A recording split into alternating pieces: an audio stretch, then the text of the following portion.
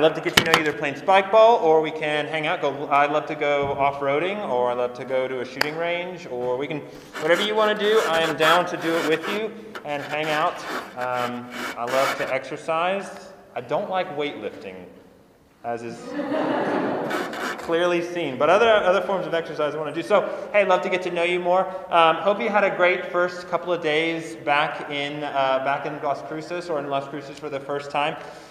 Man, it's great to be back on campus. I have been longing to be in this room for 18 months. Some of you who are new, we haven't been in this building for a long time, and this is a really sweet space. So I'm thankful we can be here. RUF, Reformed University Fellowship, we are a Christian ministry for students at New Mexico State and at Doña Ana Community College. And so we do a lot of fun things. Like Jess said, we've got a conference coming up in September that we are going to go to Capitan, New Mexico, which is about 2 hours that way. And so we're going to play there. They've got a bunch of fun stuff to do. We've got a big conference with a bunch of other schools in January and December and January, in California, and then we do a bunch of fun stuff. So hang out with us. You'll get the feel for it. But first and foremost, we are a Christian group. We're a group of students who are seeking to explore what is the Bible, what does it say, and why does it matter? So for some of you here, that's why you're here. You're coming in as a Christian saying, I want to grow as a Christian. For some of you, that's a really big turnoff, and I get that. Some of you are coming in saying, I've had really bad experiences with faith, with Christianity, with white pastors, with pastors in general. And so I get that. I understand that some of us are bringing some baggage in. And I'll say that we are a Christian group, and we want to explore earnestly and sincerely the claims of Christianity, wrestle with the Bible, and bring our own experiences of hurt and hope into this time. And tonight, as we study the Bible, I hope we can make a little bit of that. And so we're going to study this semester, we're going to study the book of Matthew. Some of you have read the book of Matthew a bunch. Some of you have never cracked a Bible, and that's great. We're glad you're here. We are going to study the book of Matthew, and we're going to think about each week the heart of the king. The heart of the king and why that matters for your life. Some of you are like, that's weird. We live in a democracy. No, we're going to study the heart of the king and why it matters for you. And I'll start us off by asking this. How many of you... Well, I'll also say this. My phone number is on your sheet. If anything I say tonight makes you think, and you want to dialogue with me, you have a question, you don't like something I said, shoot me a text, and I will dialogue with those questions after I finish up. So as we start in tonight, I'm going to ask, how many of y'all watched the Olympics a couple weeks ago? Anyone? 1, 2, 3, most of you. Okay, that's great. So they finally happened, which was exciting. And one of the big stories of the Olympics was Simone Biles and her electing not to compete for most of her events. And the decision that was around that, her mental health. And regardless of what you think of her decision, kind of everyone can recognize that, like, everyone knows that she's still the best gymnast there ever was, even if she didn't compete. Like, she's just the best, and no one else can compete with her.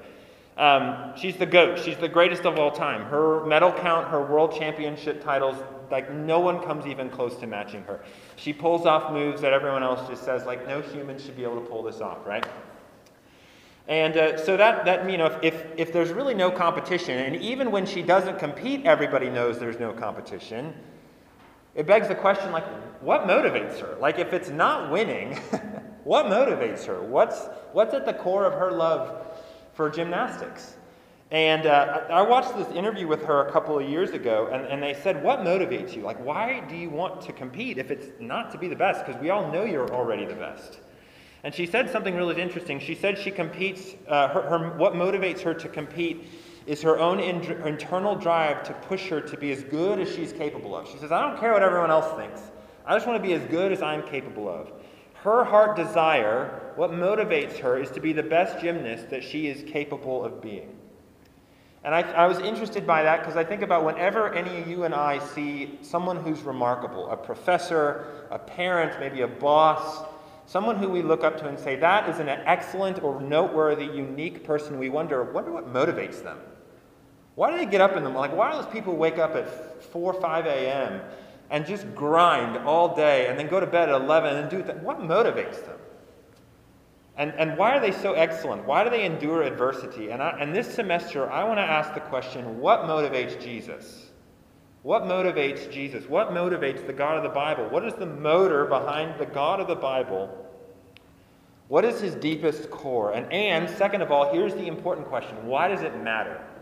Because Jesus Christ is this person who presumably actually definitely lived 2,000 years ago, had a huge impact in history, but does what motivates him matter today in 2021 in college at New Mexico State in Las Cruces? And so that's what we're going to look at. Some of you have real doubts about this question. Some of you have doubts about religion and Christianity for good reason. You've had really bad experiences, maybe with pastors or parents or priests. Some of those bad experiences have made you question, like, is faith even an option for me? Can I believe in a biblical God when his followers do such hurtful things? And to you, I would say, let's go back to the source, the heart of Jesus. Now, some of you are here tonight because you are Christians, and you want to grow. And you see your peers singing songs and doing awesome things for God, and you say, I can't do that. How can I possibly measure up? Or maybe that was me in high school, but I can't keep it up anymore. I can't be this Christian thing anymore. And to you I say, let's go back to the heart of Jesus. And some of you do want to grow in your faith. Some of you are maybe read your Bible 3 times today already. Maybe some of you have been praying as you've been thinking about class, and you're doing it. And to you I would say, let's go back to the heart of Jesus. Each one of us, doesn't matter how we're coming into this room tonight, doubting or believing or somewhere in between, we must go back to the heart of Jesus Christ. And so that's what I want you to do, is if you're spiritually searching, whatever you are, we're going back to the heart of Jesus. And tonight, that's what we're going to do. We're going to start off by looking at what motivates Jesus. And so I'm going to read this passage from the Bible. It's in your handouts, and then I'm going to make some comments on it. So this is from Matthew chapter 1, verses 18 through 25. This is God's word. Now the birth of Jesus Christ took place in this way. When his mother Mary had been betrothed to Jesus, before they came together, she was found to be with child from the Holy Spirit. And her husband Joseph, being a just man and unwilling to put her to shame, resolved to divorce her quietly. But as he considered these things, behold, an angel of the Lord appeared to him in a dream, saying, Joseph, son of David, do not fear to take Mary as your wife. For that which is conceived in her is from the Holy Spirit. She will bear a son, and you shall call his name Jesus, for he shall save his people from their sins. Verse 22, all this took place to fulfill what the Lord had spoken by the prophet. Behold, the virgin shall conceive and bear a son, and they shall call his name Emmanuel, which means God with us. When Joseph woke from his sleep, he did as the angel of the Lord commanded him, and he took his wife, but knew her not until she gave birth to a son, and he called his name Jesus. Let's pray real quick. Father in heaven, Lord, I pray that as we look at your word, as we study it, that you would speak in and through this, that you would be in our presence in this room, and that you would be glorified in it. In Jesus' name we pray, amen. All right, so I think this passage tonight shows us one thing, one main thing, and it's this, that the plan and the names of the king show us the heart of the king. The plan and the names of the king show us the heart of the king. And so I want to look at each of those things, the name of the king, the plan of the king, and the heart of the king. And then always, why does it matter to you? Why does it matter to you? And you should be asking that question of me. Text me that question. So let's look at these things in turn. The name of the king, the plan of the king, and the heart of the king. So the first thing, the name of the king. Now, the name of the king. Names have meanings, right? We all know this. Many of you probably have names that your parents gave you because they picked a name that they liked the meaning. They're like, this name has something that's significant to our family. It means something to us as a couple. Whatever it was, names have meaning. And in Jesus' case, then the meaning of Jesus' name starts to show us his heart. So let's look at verse 18 here. Verse 18, what's happening? Some of you know this story. Jesus' birth came about this way. There was a woman who was betrothed or engaged to Joseph. And before they could be married and before they could have sex, it comes out that she's expecting, that she has a baby. And that's kind of a scandal in all cultures because it's cheating. But it was definitely a scandal back when Jesus was back in this time, because it was effectively the same way as like cheating on your spouse. And so just not like accepted, not socially smiled upon. And so nobody likes the idea of their fiance sleeping with another person, right? And so Joseph, he's like, well, I don't want to totally toast her reputation, but I don't feel like I can marry this woman. I'm just going to quietly divorce her, and we'll kind of just go our separate ways. And that's where they start to get interesting. So before he can pull that off, he has a dream. And in the dream, an angel comes to him and says, hey, there's more happening underneath the surface than you realize. Actually, your fiance is pregnant, but it's miraculous. And no other word for it but miraculous. It's the Holy Spirit who has given her a baby. And as the angel describes in his dream, verse 20, the angel gives Joseph and he gives us kind of a peek behind the curtain of what God is doing. And he says, things are not as they seem. It seems like Mary's been unfaithful, but actually what is happening is God is working in the most amazing way that God has ever worked in the lives of human beings. And so he says, your fiancé is pregnant with a boy, and when he is born, you will give him the name Jesus. And so the first name of the king, verse 21, he says, where is it? She will bear a son, and you shall call his name Jesus, for he will save his people from their sins. So he says, hey, when this boy comes, you're supposed to give him, you can't pick the name. You're giving him a very specific name, Jesus. And he gives a reason for it. He says, he will save his people from their sins. And some of you might know that the name Jesus is the Greek translation of the Hebrew name Joshua. And the Hebrew name Joshua means God will save.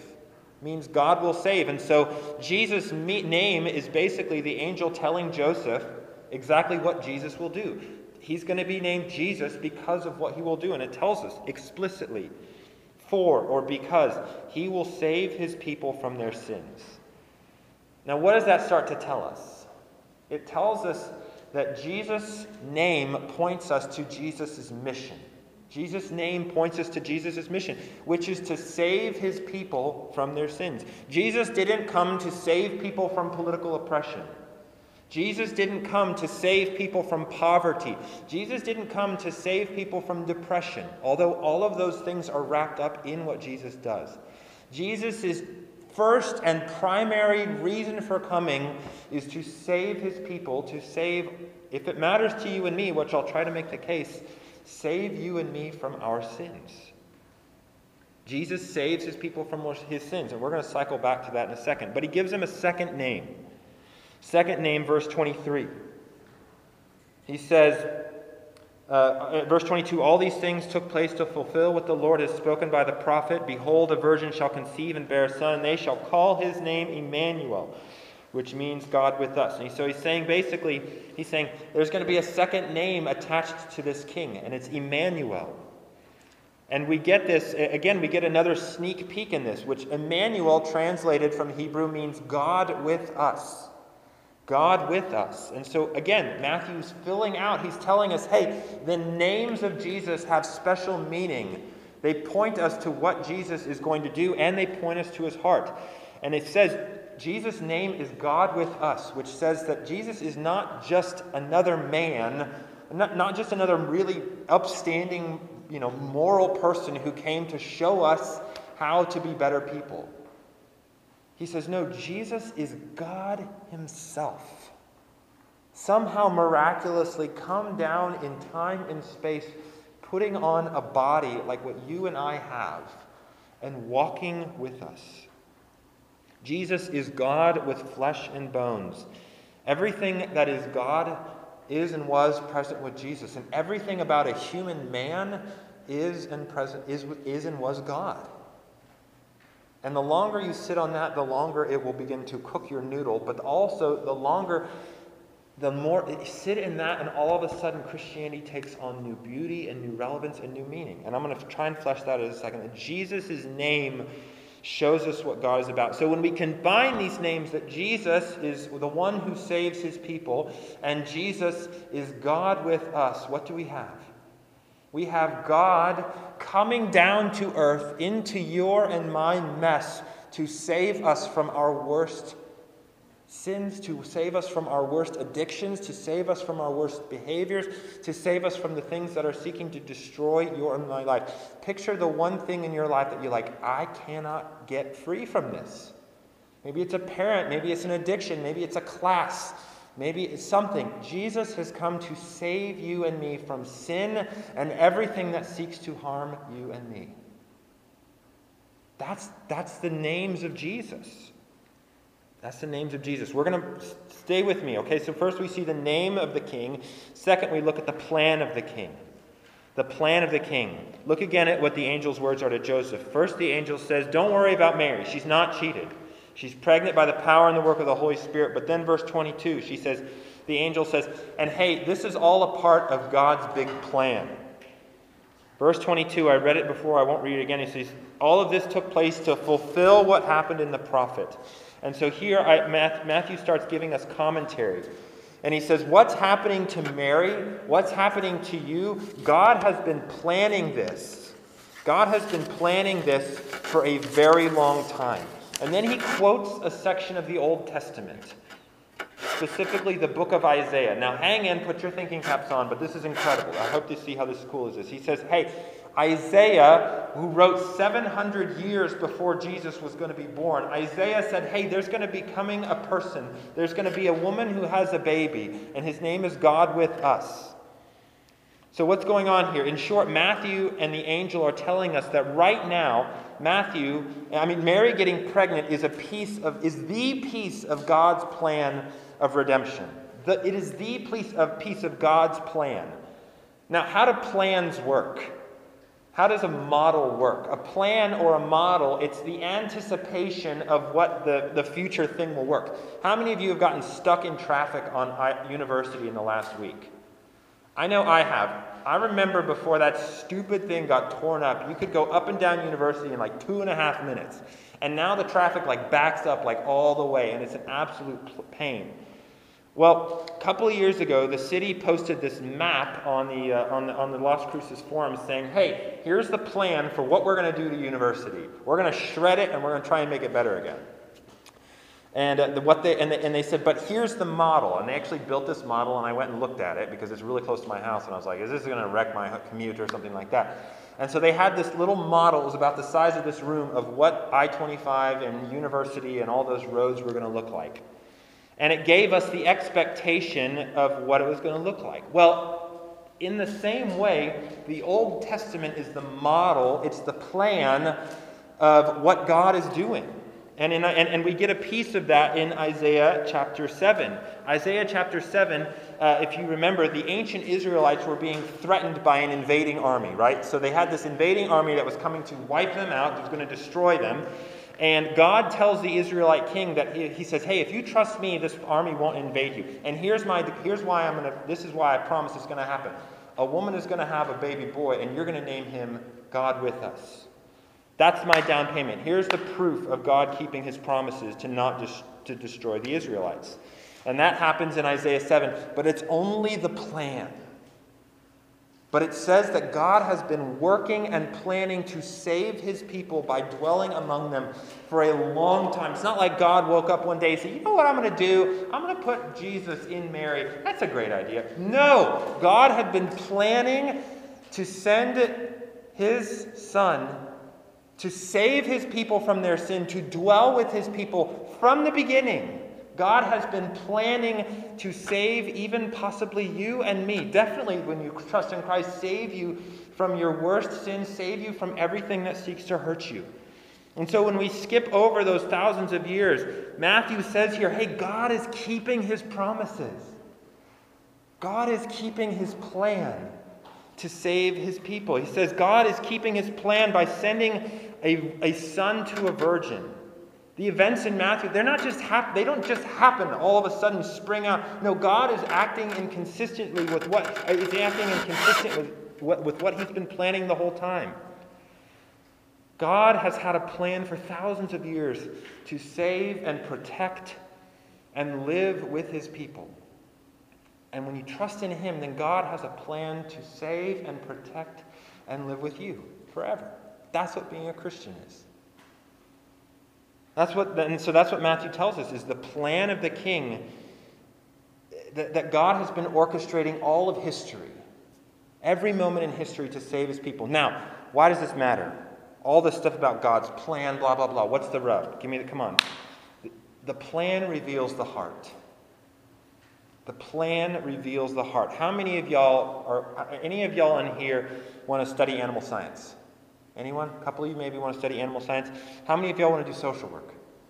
How many of y'all, whatever your degree is, the plan to study reveals the heart of what you want to do, right? What's your plan? I was just talking with somebody. He's like, I want to do entrepreneurship. I bet I have an idea of what he loves, what he desires. Whatever you're planning on, that's what you love to do. Now smash that into what God is doing. God has been planning for hundreds and thousands of years for nothing less than to save you from your sin and to dwell in, with, and among you. What does that say about his heart? What does it say about what motivates the God of the Bible? He's not distant. He's not callous. It means that he's working everything out to love you because he loves you. The plan reveals the heart. Matthew 1 shows us that God has always had a plan for his people, and that plan has always been good, to save and restore and love his people. If you're his son or his daughter by faith, then you. That's amazing. How sweet is that the God of the Bible, the God who has created everything we are, has been working everything out to love you. That's incredible. If you carry that into your week, I think that could change everything. I hope you see how amazing it is. I hope that you can grow with me in trusting yourself to God's plan. So for some of you, that means entrusting God's plan with your future. Maybe you're trying to get into dental school. Maybe you're trying to get a certain job. Maybe for some of you, entrusting yourself to God's plan is in your present, with family drama. Maybe with romantic drama. If Matthew 1 is true, then that means God is somehow working his plan out for your good in the present drama that you're in. Maybe for some of you, it's in your past.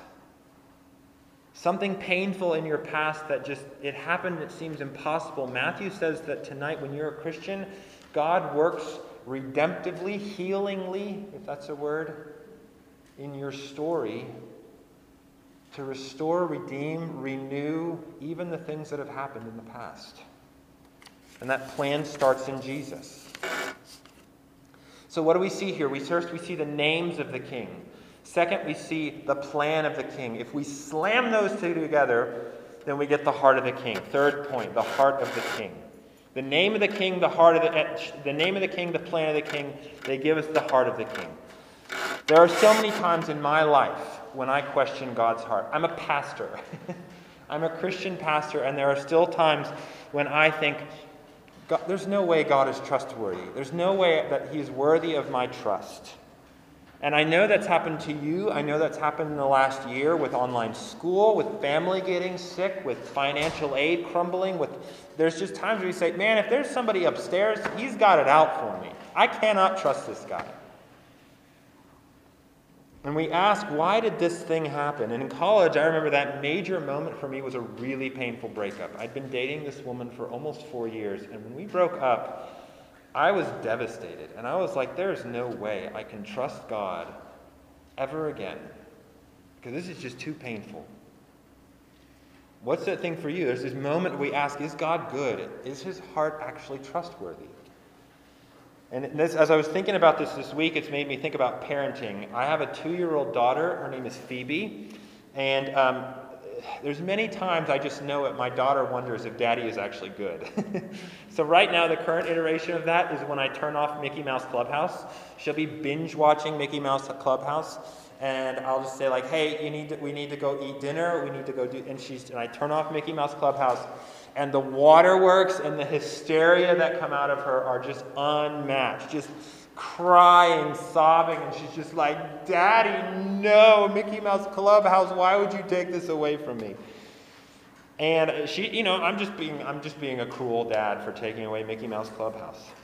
And I think often I am like my daughter with God's heart. I'm just like, you're just being cruel to me. Who do you think you are? And I'm mad and I'm sad. Bad things happen. I wonder, is God good? But my daughter is more trusting than I am. You know what she does when I turn off Mickey Mouse Clubhouse? She's so cute. She cries and then she comes up and climbs into my arms and she says, I got you, Daddy. I got you, Daddy. And the reason she says that is because for the last 2 years of her life, when she hurts herself or when she's scared, I pick her up and I hold her close and I say, I got you. I got you. And she's learned that I got you is the language of trust. And she's learned that when I'm holding her, when she's holding me, that even when she's wondering, is Daddy good? That she says, I got you. I got you. I'm going to trust you. Even in moments when I don't know if you're trustworthy, I got you, Daddy. She knows that I have her good at heart. She's repeating the words of love back to me. And in fact, she's saying, I trust you, even if I wonder if you're good in this moment. That's childlike faith, y'all. And God proves his goodness to us over and over and over again. Just like I try to love my daughter imperfectly, so that when the bad things happen, she still says, I got you. God has proven his love to you and me over and over and over again. His names, Jesus will save. You know where Jesus proved that he saves? 2,000 years ago on a cross, he died because he loves you.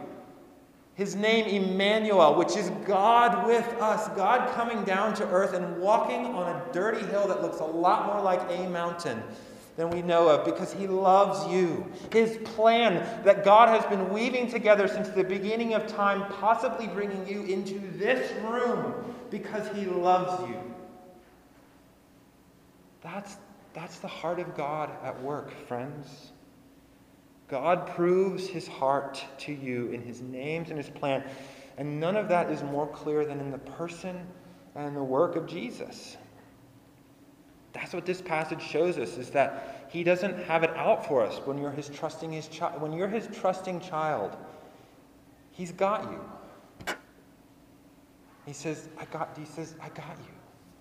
Each of us desperately needs in our hearts to see the heart of the King. We need to see the heart of the King. Some of you have been Christians for a long time. You need to see Jesus' great love for you. Some of you grew up in communities of faith, and now you're in college, and you're like, do I want to keep doing this? I don't know, Friday night. You need to see the heart of the King. Some of you have been deeply hurt by religion. Let me implore you, don't let a hurtful thing that happened back then distract you from the heart of the King who loves you.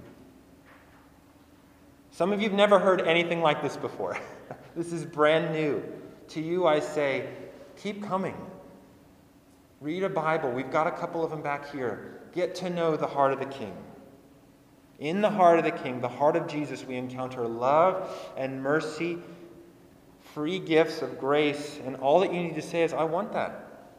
If he's got me, I want him. I trust that love. I renounce my own attempts to earn love, and I want to entrust myself to the heart of the King. He's got you. Trust him, and he will prove himself good. Let me pray for us. Father in heaven, thanks for this piece of the Bible, for how it continues to speak to our hearts today. I pray that you would be with us, that you would show us how you've got us in the person and the work of Jesus. In Jesus' name I pray, amen.